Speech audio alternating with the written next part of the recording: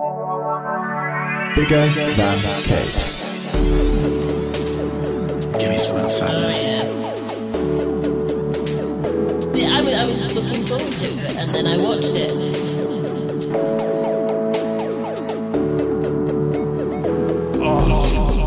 Dry.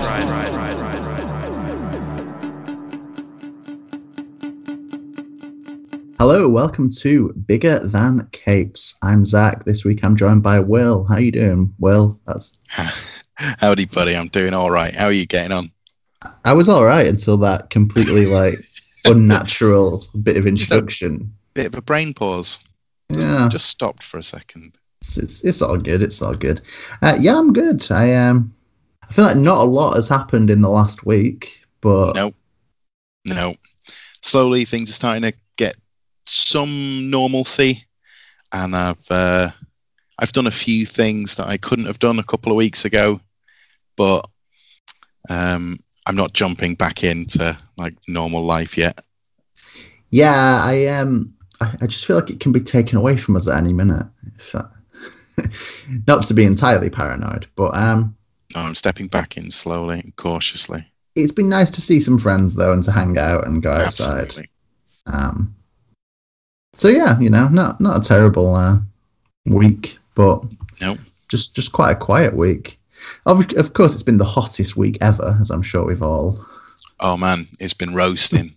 It's been a bit grayer today, but if the forecast is to be believed, we're in for a good weekend. Yeah, and I'm sure this is extremely dull. This is the most British conversation, just like, oh, ain't it warm? 98% of chit chat is just how good/bad the weather is. It's basically all we know. It's like we're raised on discussing the weather when we can't think of anything else. I feel like I am where you were about a month ago, maybe 2 months ago, in that I've started watching Legend of Korra. I'm about halfway through, and it's real good. Oh, it's real good. I don't think it's quite as good as Avatar, but that might be just because it was first, and seeing it first had a big impact. Maybe if I had seen them the other way around, it had been less so. I think Korra is animated to a really high standard. I think the occasional bits of CGI, but I think they blend it in very well. It seems to be that the CGI, when it's things like airships or boats, more than anything, big machines and stuff. Yeah. But I think the story is quite clever. It's not like dumbed down. I think it's quite complicated in some ways. And yeah, that's true. As ever, there's just loads of great characters that are really lovable. Yes. Big fan of Pabu, the fire ferret. Pabu's superb. Doesn't really do a lot, but boy, when he does. I liked you get a couple of returning voice actors. With, is it supposed to be Zuko's grandson by that point? Because Zuko's now Fire Lord, or at least has been. Yeah, he's Lord Zuko now, and his grandson is on a ship, but is the same voice actor. Yes, which was nice. I want to say he is Colonel, Captain, Lieutenant Iroh. He's definitely Iroh. I can't remember what rank he is. No. That's going to drive me mad. Corporal? Chief Server Iroh. Emperor? No. I don't know. It'll come screaming back to me when it doesn't matter. Good stuff, and I think a cool expansion of the sort of Avatar world.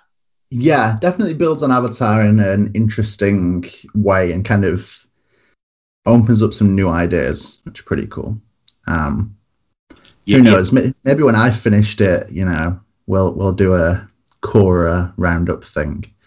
This is the kind of thing we often threaten with any animated series one or both of us watches, and Korra blimey. We're doing a terrible job. Oh, that's what we'll call it. Yeah, I know. I thought of it and thought that this is why this is the one we'll make, is because of that pun. Because we've got a name for it already. So I feel like we've got a little bit of time to do some comic book news. If you've got some stuff you want to can run through a couple of things. Let's see what we got.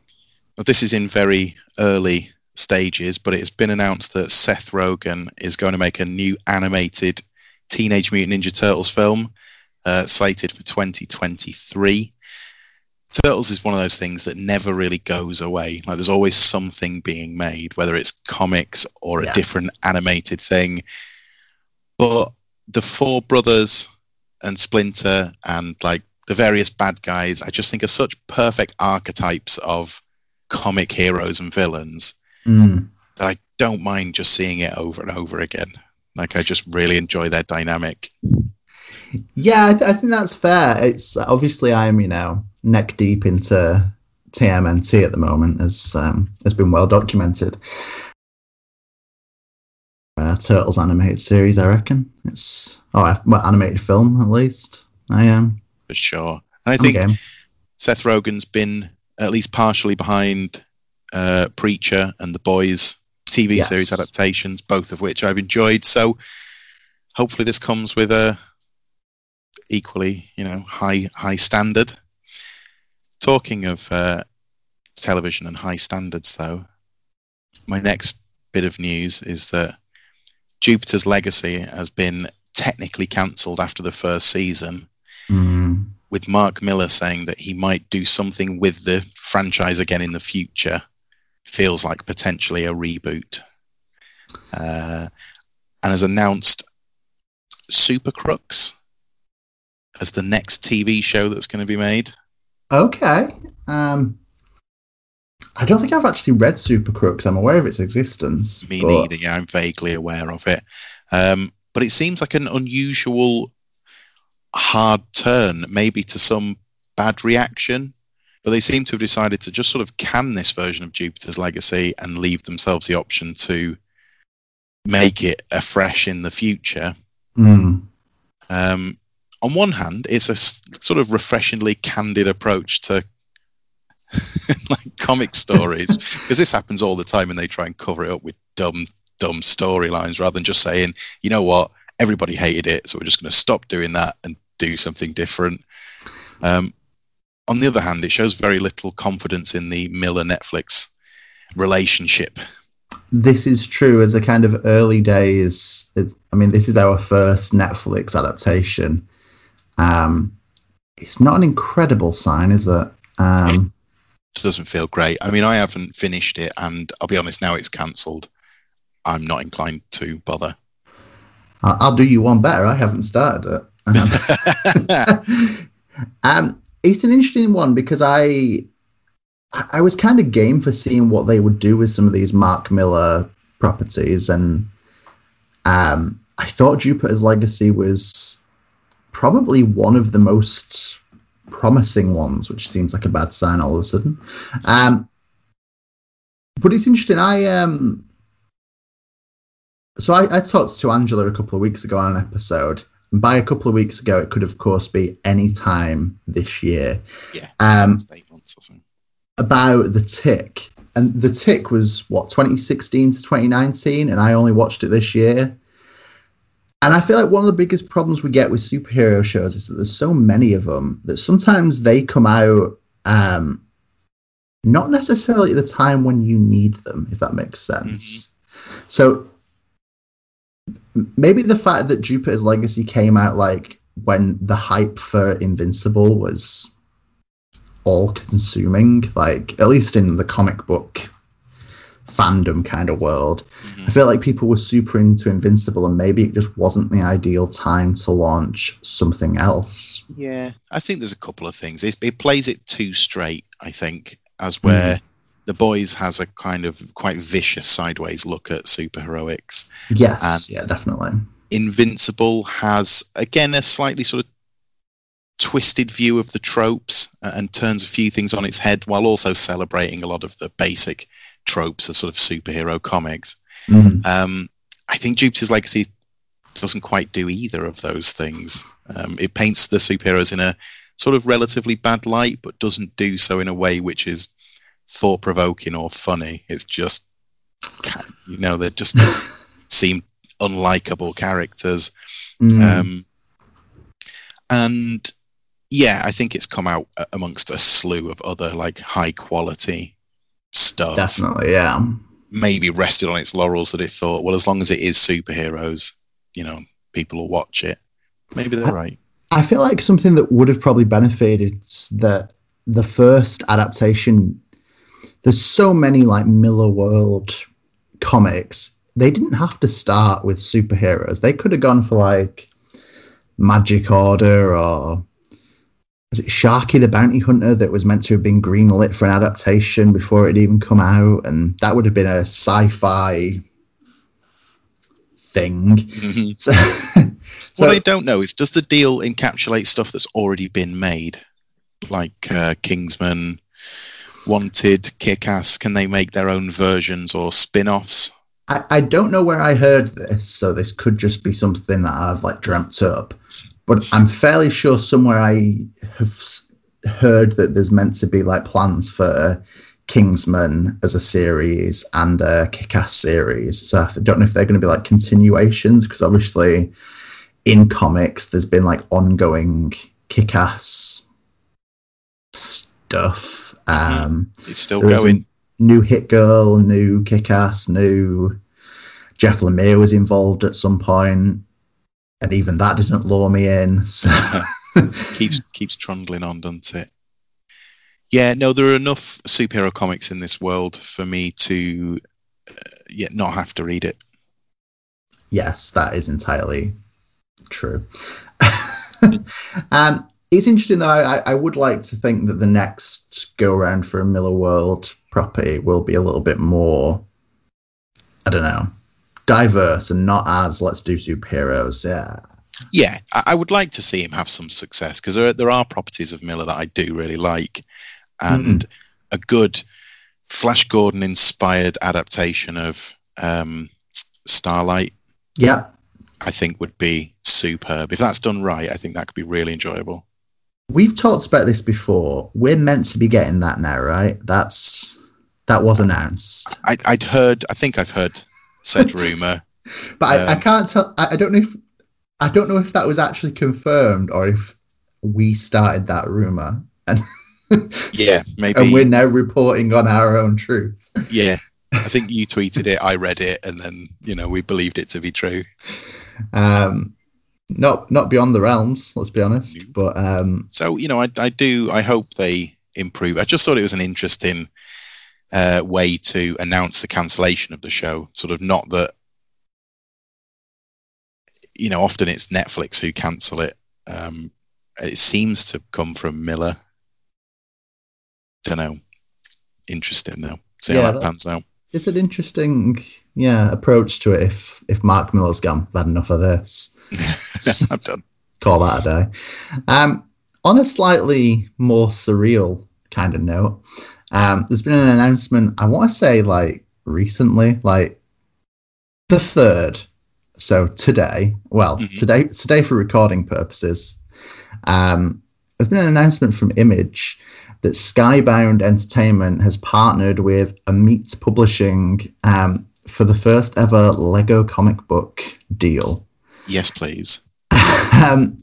There's not a lot of information, which is kind of annoying because I need to know more.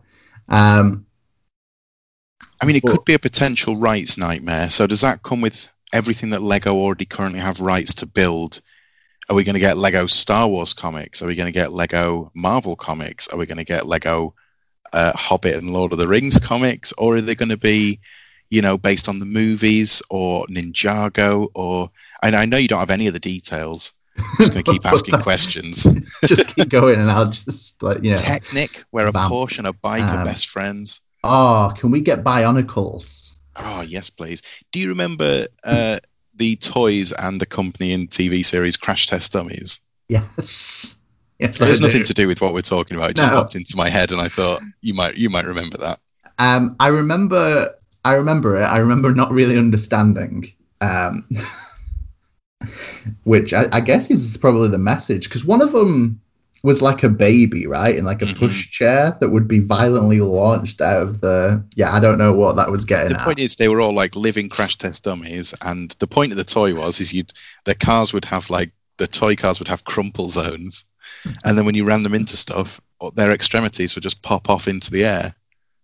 I just, in hindsight, it sounds worse than Toys it was are so time. weird. Yeah.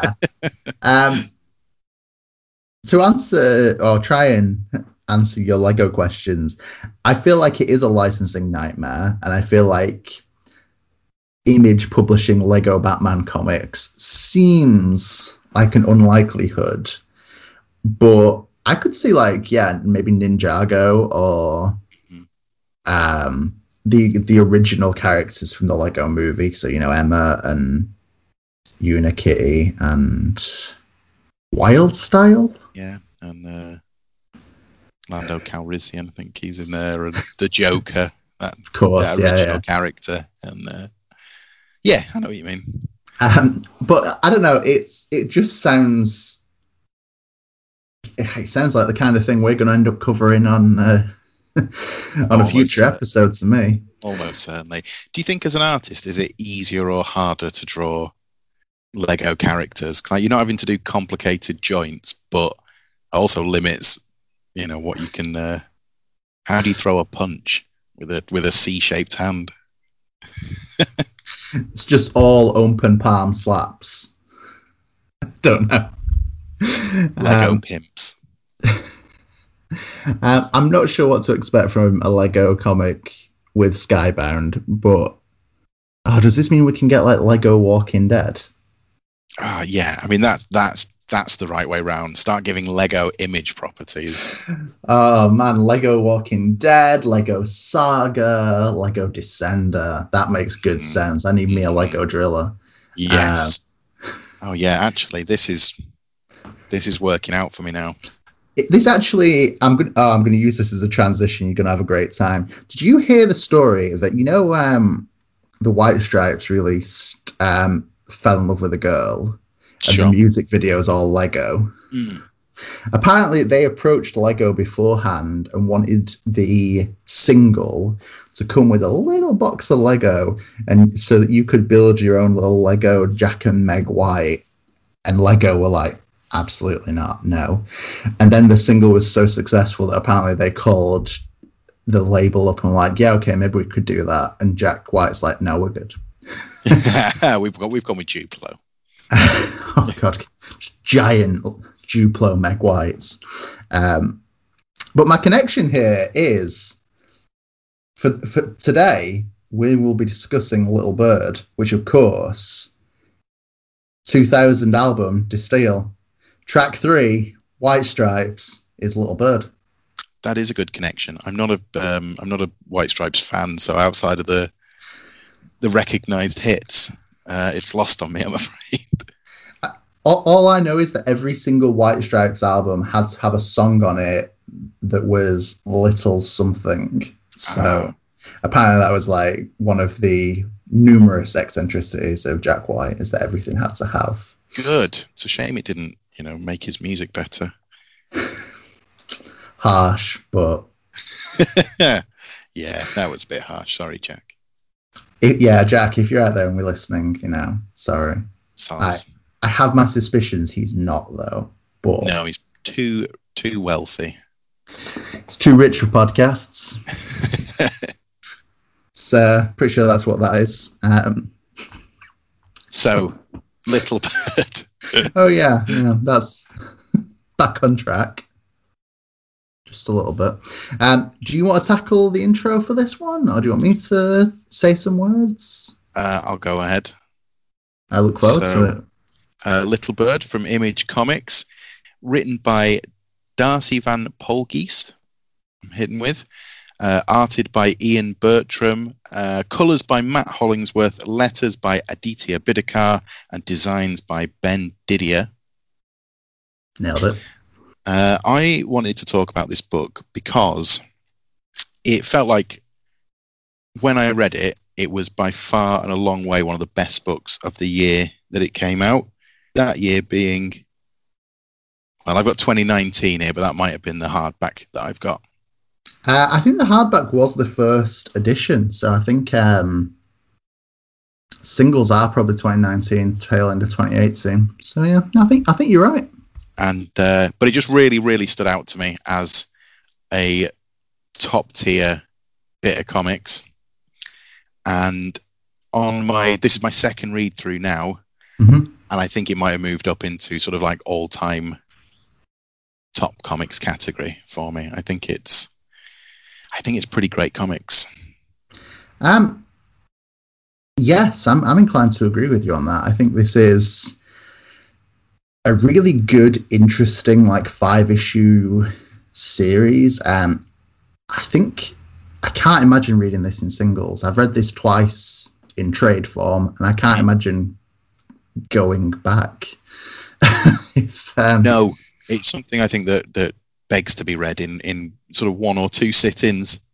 Yes, yeah, definitely. I think I read 4 issues last night and then 1 issue today, and I'm kind of annoyed at myself for not powering through it all last night. Did you do like 1, 3, 4, and 5, and then read 2 this morning? How did you know? Yeah, of course. You know, that's the best way to miss out like some of the development stuff and then learn the twists. Learn it as if it was a twist. Mm-hmm. That's how I recommend reading all comics. Backwards. Yes. But this book is broadly about the Empire of America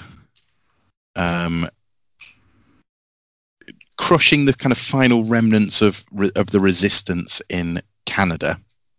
Yes. And America have become under the leadership of a particular bishop, have become a very Christian religious society built completely around the religion. And Canada, at least from what we see, appears to be one of the last few bastions of not that. Fair, yeah. But at the beginning, they are sort of decimated, and the only remainder is Little Bird.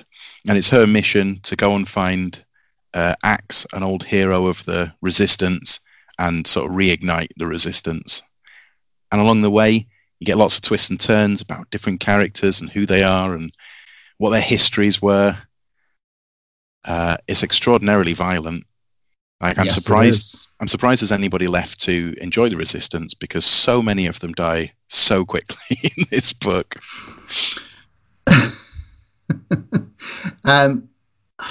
You're kind of right. It's a very slim number of survivors. Yeah. 8 people are like, woohoo! I suppose at this point we should point out there will be spoilers. Yes, indeed. I just want to head this off by saying, I don't know what your thoughts are, but honestly, this is the most Matt of books, and I don't think Matt's read it. That seems wild, because I think Matt would adore this. It has an art style that I think he would be super into. It reminded me quite a bit of like Mobius. Yeah.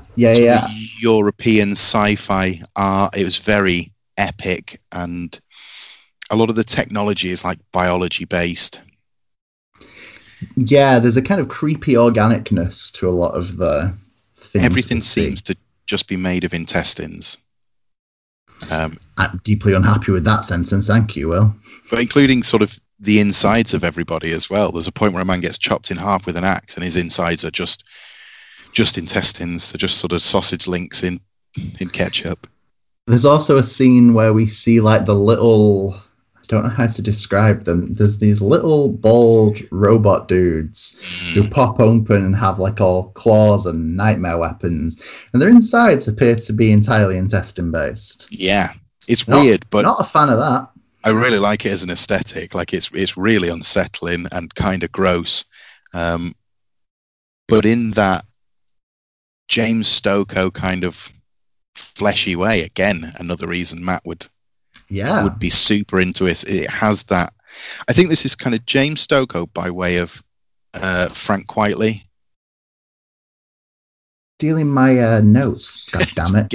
Getting in early doors. Because the Bishop Mm-hmm. He's just Lex Luthor from All Star Superman, isn't he? A bit thinner, but that's who he is. I don't think there's any like disguising that. Okay, he starts off with a bit of hair and then shaves his head, as he describes it as like a dawning of a new era, and changes to just dressing entirely in white and having a shaved head and being Lex Luthor. Yeah. And it was Frank Whiteley and James Stokoe are the two kind of touchstones I had. So you ruined that. Thanks, Will. And but I added Mobius, so you added Mobius. Yeah, congrats. But there are almost no straight lines at all. Everything is sort of wavy and wonky. You know, there's the occasional sword or something. But I think we get like very squared off buildings when we're in like the New Vatican. But sure, there's sort of high technology Christian society, which again, we've already announced spoilers, haven't we? There's a kind of plague running rampant in there in the New Vatican, in the city, that affects the bishop's son. Gabriel. as well as Gabriel, thank you, as well as everybody else. We never really find out what that's all about, do we? No, we know that the bishop's okay though, seemingly unaffected by that. But it's it doesn't seem good for anyone else. It seems to be giving them loads of kind of weird red growths. Yeah. Again, not a fan of. Just creeps me out quite a lot. But Gabriel does not seem like a well boy. No. But it's got lots and lots of history of things that happened before this story, and I think it does a really good job of pacing that out throughout the book. So as we sort of find out, there's been a period of human sort of genetic modification, and one of the things that's resulted in is the resurrection gene, where Axe and seemingly anybody in his family line just can't die. They can eventually. Yeah, they can eventually die, but you have to do a pretty good job. It's kind of like the killing a vampire thing, where it's not enough to just do one thing. You've got to properly kill that. Yeah. One of the things I will say is the resurrection gene, and this is something I always mean to bring up and never do. I think you can hang an entire narrative, an entire plot, if you can find the right words in the right order to have something like the resurrection gene. Yeah. It just sounds undisputedly cool that it's then like, hey, whatever you want to do, whatever that means, run with it. I'm in. Yeah. There are a couple of things like that. I think a few things that are just have iconic. I don't know, Arkham Asylum. Yeah. Just has a kind of ring to it that it immediately makes it feel more real than it deserves just by having a lovely sounding name. And the resurrection gene. It just sounds good. Falls straight into that. But even there's a scavenger ship and a sort of set of scavenger characters we meet later on. And that just looks like a sort of big ball of flesh with satellite dishes stuck to it. It's even got a little bit of hair on the top. Just the technology is weird, but I really, really enjoyed the aesthetic of it. It is that, organic technology feel. And when we see so basically the New Vatican have a army of 12. That's what they're called. The army of 12 who... 12. Their aesthetic is that they're these featureless, almost like ring wraith-esque monolithic giants. But then you'll get this little viewing portal where their face should be, and man, it's just a whole mass of goo with some eyes floating around, and I don't know how to feel about that. Oh, they're horrifying, but I really loved it. and I kind of feel like that's horrifying but cool is the aesthetic we've got here. When they're played out as clearly the villain, I think I feel better about them being gross. It makes me feel fine when somebody chops them in half with an axe. Yes. Speaking of chopping people in half with axes, Axe is good, isn't he? Canadian Santa. I wonder, is that what Santa's like in Canada? Angry, like immortal, angry, and just chopping stuff. Wielding. I couldn't help but think, though, at times, if you start working out now and don't stop, I think by the time you're like 70, you could probably look like Axe. Maybe. If you start right now. It'd be a lot of work. It would, but isn't that ultimately what you were always aiming for? Being a kind of giant man with a huge axe? Yeah. I mean, that's more or less my dream. I want to die with my axe in hand. I'm so distracted by Axe now. But I think whilst Axe's character design of giant man in a Canadian flag t-shirt with a giant axe is like perfectly balanced as a design, I don't think there's a bad character design in this. There's like, from like Gabriel's like Phantom of the Opera style mask. I mean, okay, not full Phantom. It's like a entire face mask rather than the half mask, but sort of covering his disease. Her mother, Tantu. Yeah, in full like war regalia. Looks super cool with painted face.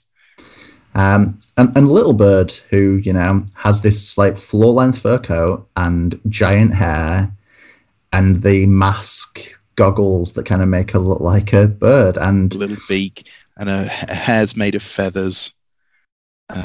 And at least until later on in the book, when she has her hair chopped off, she's almost always shedding feathers.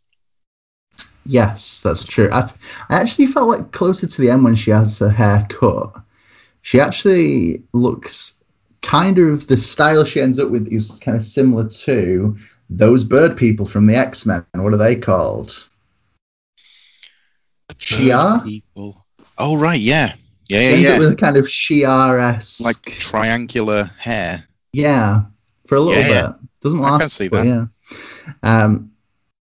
Another thing I realized is I didn't realize that I didn't realize until the last issue that when we see her like a simplified version of her running around, it's basically just like a triangle running on its point because of the giant coat. Like, you know, the video game Journey where you kind of just float around the desert? It's that exact like same movement style. Which I'm into. It looks cool. I think that's just good character design. Like, you can reduce her to a triangle and hair. Yeah, basic shapes. I'm like, yeah, I know who that is. I'm fine with that. I think it is good character design, especially as well, like the idea that there's something about it being like a, I don't know, young teenage girl, or maybe not even teenage girl, who just spends the entire book stabbing things covered in blood, who's then kind of an adorable, like, you know, bird person running around in a giant fur coat. It's a really awkward balance to walk, but it kind of works. Yeah, I think it works. I think you get to know these characters in a pretty short space of time. I think the script is really good, and I think that there's quite a few bits of sort of inner monologue, I think, of Little Bird either talking to herself, or it looks like it's written in like a notepad of some sort. Yeah, which we then see at the end is her, like, biography, I guess. Autobiography, journal. Didn't sort of make that connection, but you're absolutely right. Like, I saw her writing at the end and just, you know, assumed just doing some doodles. Just went into being a novelist at the end. Yeah. Swerve. It's just page after page of badly drawn knobs. I did think... Speaking of script and like narration, I thought there was some really good like repetition of ideas, and I can't remember the full thing, but the "I am the land" like monologue we get a couple of times. I'm the dream. I am the land. I am. Yeah, I am the trees. I am the. We're very close to going into that Biffy Clyro song here, and I'm trying to not. Yeah, and. Free the axe, save the people, free the North, save the world, save the cheerleader, save the world. Pretty sure that was the full version, which I really like. I think if you can find things that are that strong to repeat and kind of send a very specific message about who Little Bird is and what her family kind of represent and what they're fighting for. I think that's the thing. Whilst this is a fight between, a heavily Christian version of the United States versus Canada, it kind of is barely about that. I don't think it matters that it's Canada and the US. It could be, England and Wales or... I agree. I think that the countries are arbitrary. I think the fact that it's kind of built on religion is sort of arbitrary as well. I think it just needs a reason for one country to, in a modern era, decide to become an empire. Yeah. And it needs a near enough country that would be able to stand up against it a bit. And you think, well, that, sort of suits America and Canada. They call it the Tri-Nations. I wonder if that includes Mexico as well, but they never... Yeah, I was really curious if that's like Mexico or is it like Italy and they've roped in the original Vatican, or I couldn't figure it out. But I know, that's probably the point, that there's so much speculation. But I agree. I think it's not really about the religion or the countries involved. And I think it's more kind of about the exploration of like unchecked power running wild and the dictatorship kind of exploration. And absolutely, I really love the aesthetic of how the cities are designed and how particularly is it just called Northgard? Yeah, that's is it Alberta, which is the Alberta desert, because Alberta is in Calgary in Canada, if my knowledge of Canada stands. I don't really understand how I know places, and I know that there's like not quite states but like regions. You get like Calgary and Quebec and Manitoba. That's a good one. I like saying Manitoba. That's a nice word. But equally, if it was a space opera, it would still work for me. I think you can swap out some of those elements, and it's fine. I don't think it's even really a big attack on religion as a whole. Like at the end of the story, American Empire is still a Christian empire. Yeah. That's not sort of been revolted against by the people. It's just the bishop himself was a bad leader and a zealot. I don't think it's an attack on religion or a message that religion is intrinsically a bad thing, but I do think it uses it to explain why like this war has been going on. Yeah, I think that's entirely fair. I think it's the bishop is the problem, and even his motives at times aren't entirely okay. No, his motives all the time are pretty much entirely evil. But you can see that a lot of what he's doing is to try and protect his son, or save his son. But then it kind of begs the question: if he hadn't stolen Tantu away and then stolen Gabriel away, and if he hadn't consistently stolen children. Would Gabriel have even been unwell? Because he wouldn't have been. He would have been off in Canada, and again, we don't know what's caused this sort of plague. We don't know why, because it seems the only cure appears to be the resurrection gene. Just keep saying it. It's good. Yeah. It's good words. Resurrection gene Hackman, and it's band name. Problem solved. So it sort of suggests that it's not a normal disease, like it's some sort of new plague, but all the way along he's dropping hints about that he wants the resurrection gene. And there is also a Reverend Mother who isn't quite as evil but is definitely like his lackey, lives inside this weird bubble with some fluid in the bottom that sloshes about, and she's also made of intestines. We assume.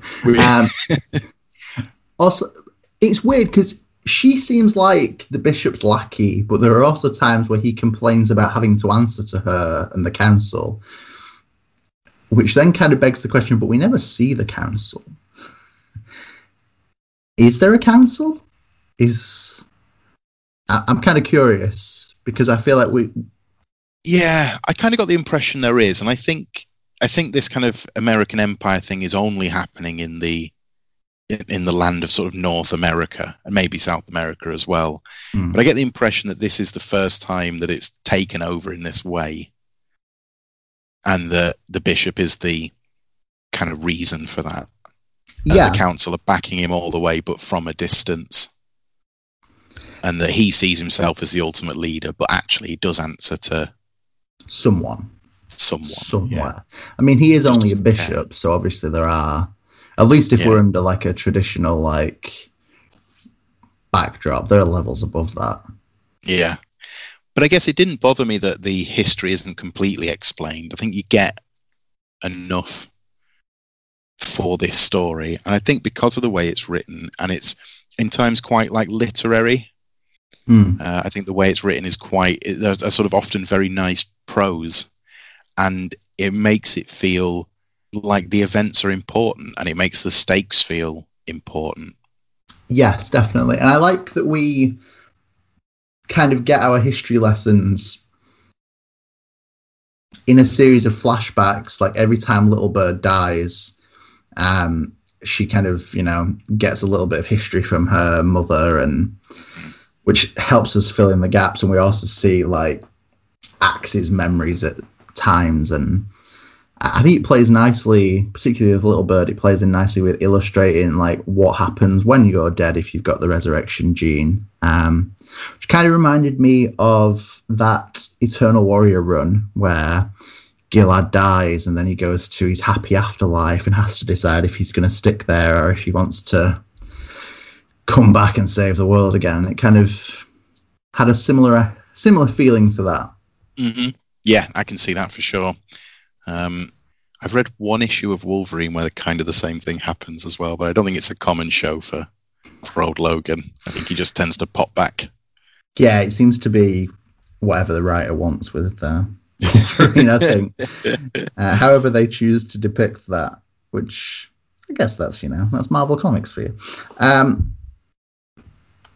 Man, there's a lot of good stuff about this.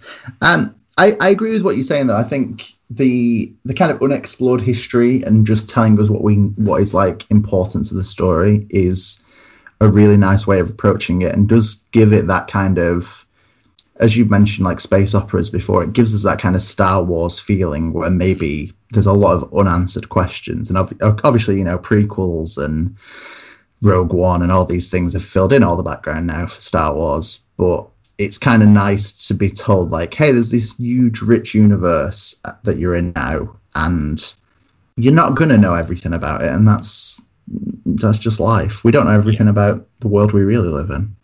No, and I mean, this is called Book One, and it leaves off in such a way that suggests there will be more. Yes. And I've not heard anything. It's only been, we're only, 2 years away from its kind of original release. And if they're going to drop another, 5 issues, I don't mind if they decide to do it all at once. I'll buy another hardback of this. So I tried to make notes on this, but couldn't find what I read last year. There was meant to be a sequel coming out last year, and I've definitely written the wrong word down here because I've written Precocious Metal, and I'm pretty sure it's meant to be called Precious Metal. I hope it's Precocious Metal.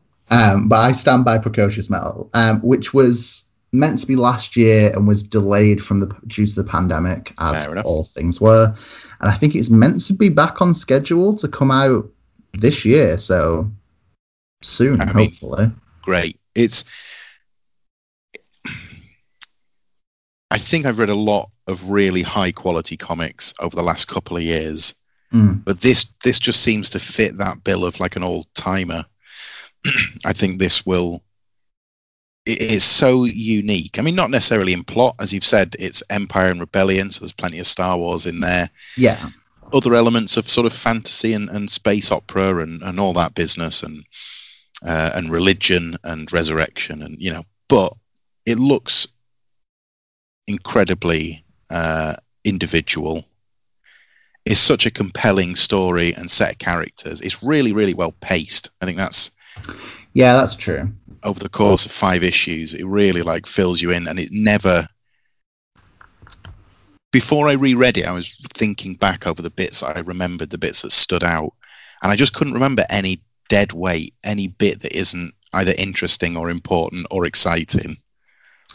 Yeah, I think that's true. I think even things that feel kind of borderline unimportant to the overall story, I think are like really good. So we get the is it the Northern Guard Penitentiary where Axe is, and we get glimpses of one of the like security guards who's like I think he's just named as T75, who's just this guy who's got like robot arms attachments for opening the doors and stuff like that, who manages to have like a whole story arc in like 10 pages where he's talking to the computer and he's like, 20 years and this is my last shift, you know, I can't wait to wrap this up. And then, you know, obviously the little bird comes stomping in and frees a giant man with an axe. And yeah, he obviously, you know, dies horribly. And he's just like, with my last day as well. He's got a real kind of classic, like, you know, I'm too old for this shit kind of vibe to it. And I feel like, yeah, him getting a full story arc in like, I don't know, 10 pages or less really works and kind of explains that there are like little people just trying to live their lives amongst this huge, not even religious, just amongst this war that's going on, which is also, it gives us a chance for like Matt Hollingworth to go in a completely different direction with his colouring, because he manages to do the whole like colour design and colour palette for the prison is like kind of neon pastel. That's a contradiction, but like I've been making the All-Star Superman connection. Yes, the colouring at this bit reminds me a lot of that. And when is it Professor Quantum? Is that what that guy's called? Leo Quintum. Leo Quintum. I think he's whatever. But it reminded me of that, like that sort of colouring and that, I guess, design of, I don't know how to describe it, almost like gonzo technology. You know, everything seems overly designed to have too many sort of moving parts and tubes and stuff. Yeah, definitely. And we get a little glimpse of when Little Bird gets the axe, we get a glimpse of all these other random, weird, organic-looking weapons. I can't find the page now. Yeah, of all these other weird, creepy-looking weapons, and I really wish we got a little bit of insight into some of that. Into exactly what they did. I feel like if this was like a Brandon Graham book, he would have exploded out that and had loads of lines explaining what everything was with words that ultimately mean nothing. Just with QR codes you can scan to entire web pages of info. One thing I got from our boy T75, I don't know if you pick this up. I only got it from two particular bits of text, but I think he's a Canadian who sided with America. Yes, yeah, I think you could be right. I get it in two bits. His first line is, "Have a good one, eh?" And I'm immediately thinking, this guy's Canadian. And then when Little Bird finally catches up with him, she says, "Traitor." Okay, yeah, I hadn't put enough thought into that, but I think you could be right. From those two bits, I kind of figured that, as you say, it's a story about like a little guy existing in this world, but also somebody who ultimately sided with the enemy. Yeah, I think you're right. Also, and I feel like I have to... We've talked about a lot of violence, but T75 is sliced in half by axe. That's how he dies, like straight through the head. And what really got me is like absurd detail is we then see a panel of his body lying in the distance, where most of the time he would have been cut clean in half, but not in Little Bird. No, he's just like, just sort of down to the navel. Yeah, no, it's the fact that it's like super violent, but Axe doesn't go too far. No. Have you in just a little bit? Have you ever read any Headlopper? I've read the first volume, but not continued. And I definitely should. Oh, absolutely. It's excellent. But this reminds me of just like a hyper detailed version of Headlopper, like an old man with a big white beard just lopping things in half. And you're not wrong. I got a vibe, but this is like hyper detailed version of what is otherwise a quite cartoony fantasy. There's definitely some truth to that, yeah. I think I could easily see the like axe crossing over into Headlopper for a little bit. Mm-hmm. And I think you've already mentioned it, but it's worth mentioning more than once that the colouring from Matt Hollingsworth it makes some images. It absolutely makes some parts of it. Mm. And the shading in which is done. I mean, like I say, there's very few straight edges in this book. Everything's very round. Yeah. You get a lot of images of like cloudscapes and things, and they feel so like dense. You know, they feel like they occupy space, and I think that comes down a lot to just how it's been shaded and coloured. I agree. I think the colouring adds a lot to the artwork. Don't get me wrong, I think Ian Bertram kills it throughout, but the overall depth of it all, I think, is largely in the colouring. I also had a moment in this where I think I'm becoming Angela, where I was at one point read a speech bubble and thought, wait a minute, is this Aditya Bidikar? And it is. It is. Who we've covered a few times with Graffiti's Wall, and okay, I'm not going to remember all the books, but he's lettered quite a few books we've discussed this year or reviewed for the site or whatever. He's a real good letterer, I think. Yeah, I've got to admit, I've not caught up to Angela's level of like recognition of letterers. But yeah, I think it's been a long time discussed, really. But I think letterers and colorists deserve more credit. Yeah, don't get a lot of shout out for what they do, and even in Big Two, you know, I think inkers get often a bit of a short shrift. Yeah, that's true. Happens less in sort of Indian creator owned, I think, because the artists tend to ink their own work, but still, you know, like I think an inker can make quite a big difference to the end product.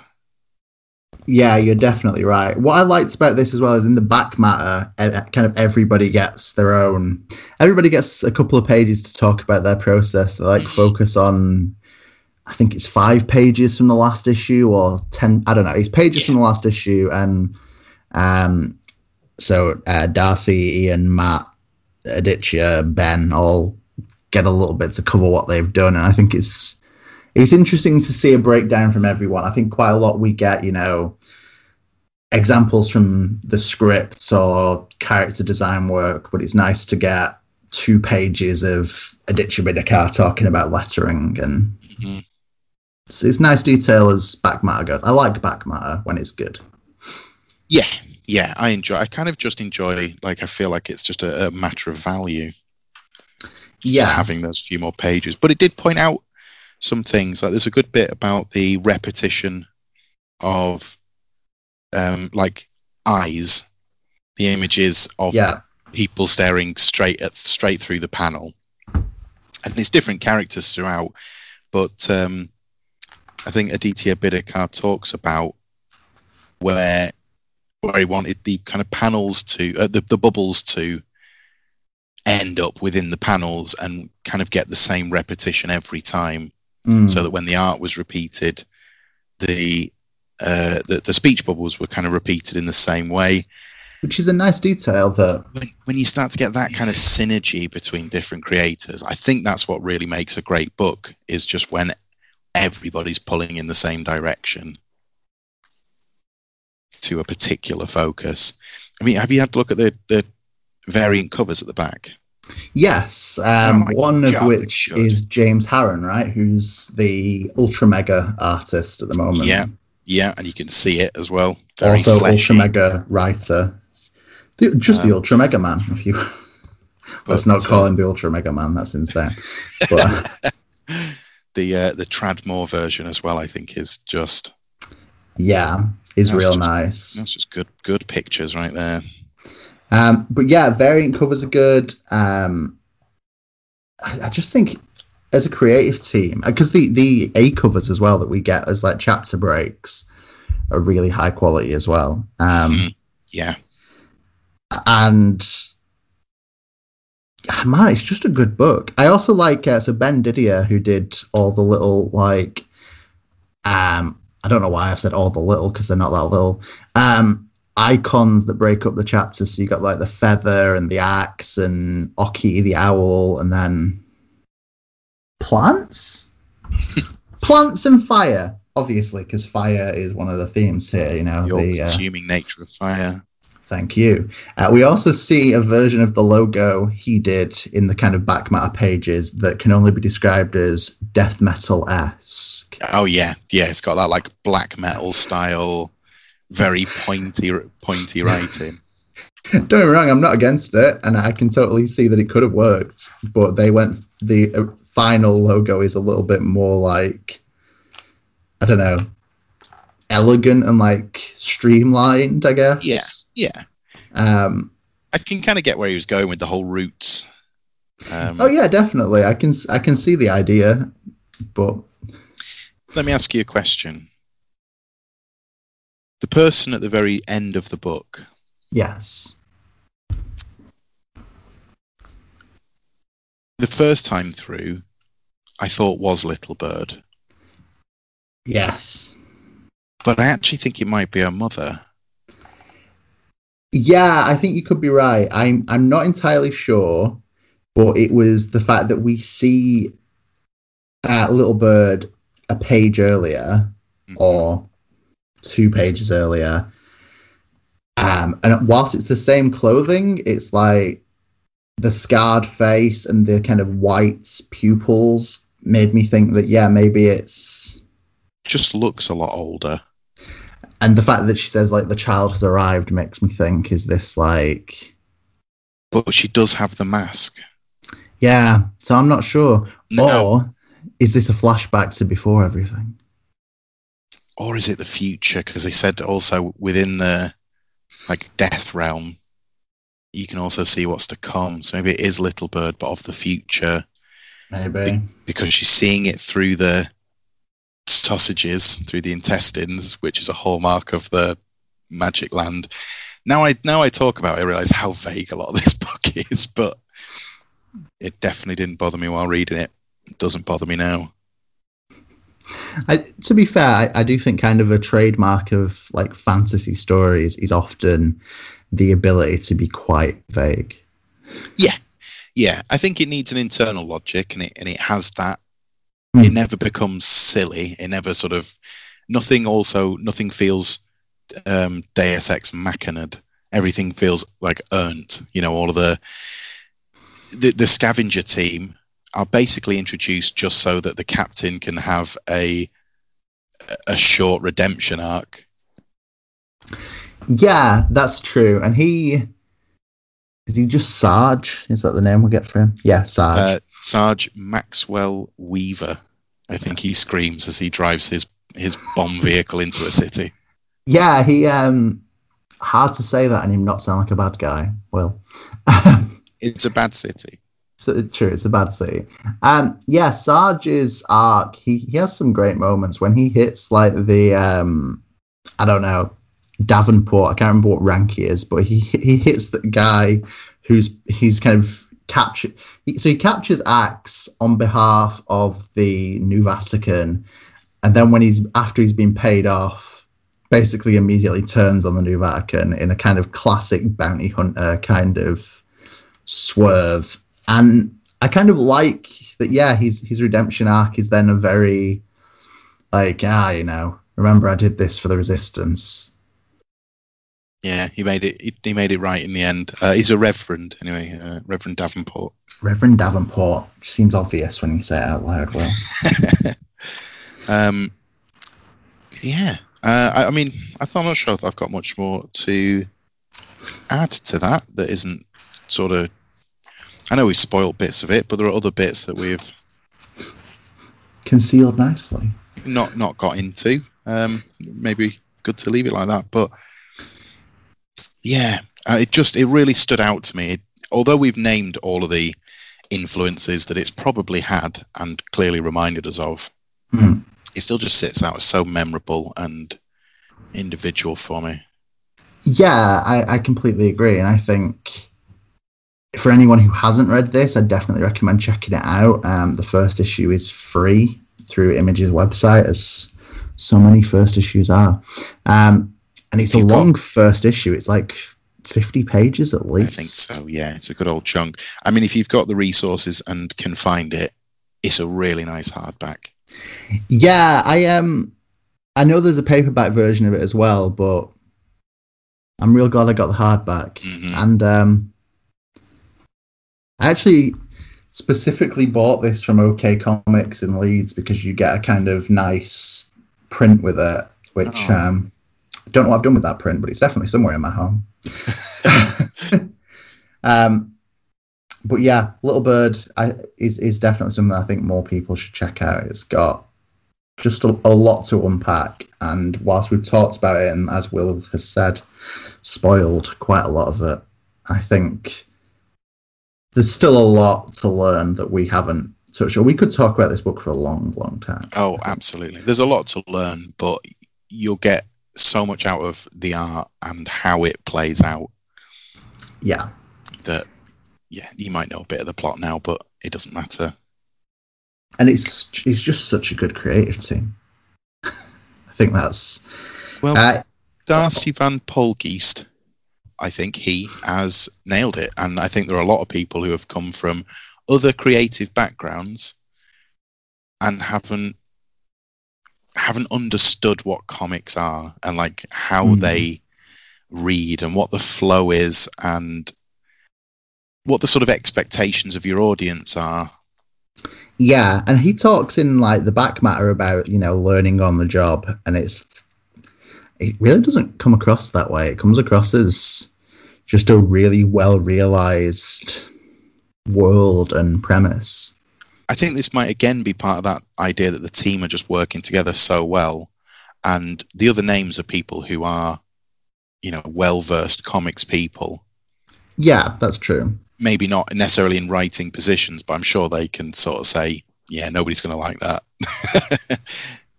No, nobody's going to read that. That's true, yeah, Cut as many people in half as you want, but that's too far. No, I agree, and I think just a really good book. And whilst it is about a, massive kind of religious war, I think that's almost beside the point, and there's a lot more about like identity and heritage and big words like that. Freedom.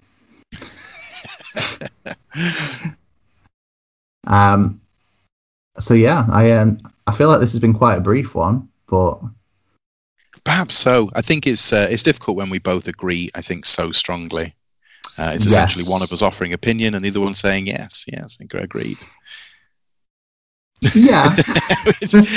Makes it a bit trickier to stretch them out. At least we're self-aware. Yeah, at least we know we're doing it. But yeah, no, I think it was worth having the chat about because it's a book that I think deserves some attention, to be honest. And maybe it's a choice of the creators themselves not to, but with a lot of different things being made into films and television shows, you might need to go in with some budget to make this look right. But I think you've got yourself a pre-built world, a pre-built film. Yeah. I think this feels like it could be over a runtime of sort of 2 hours. Yeah, quite comfortably. And you could get all these beats in. I think what interests me the most is whilst allegedly we are getting a sequel this year, or I don't know, at some point, I feel like this works perfectly well as a standalone volume, and I don't necessarily need more, but I'm going to be checking it out if we get more.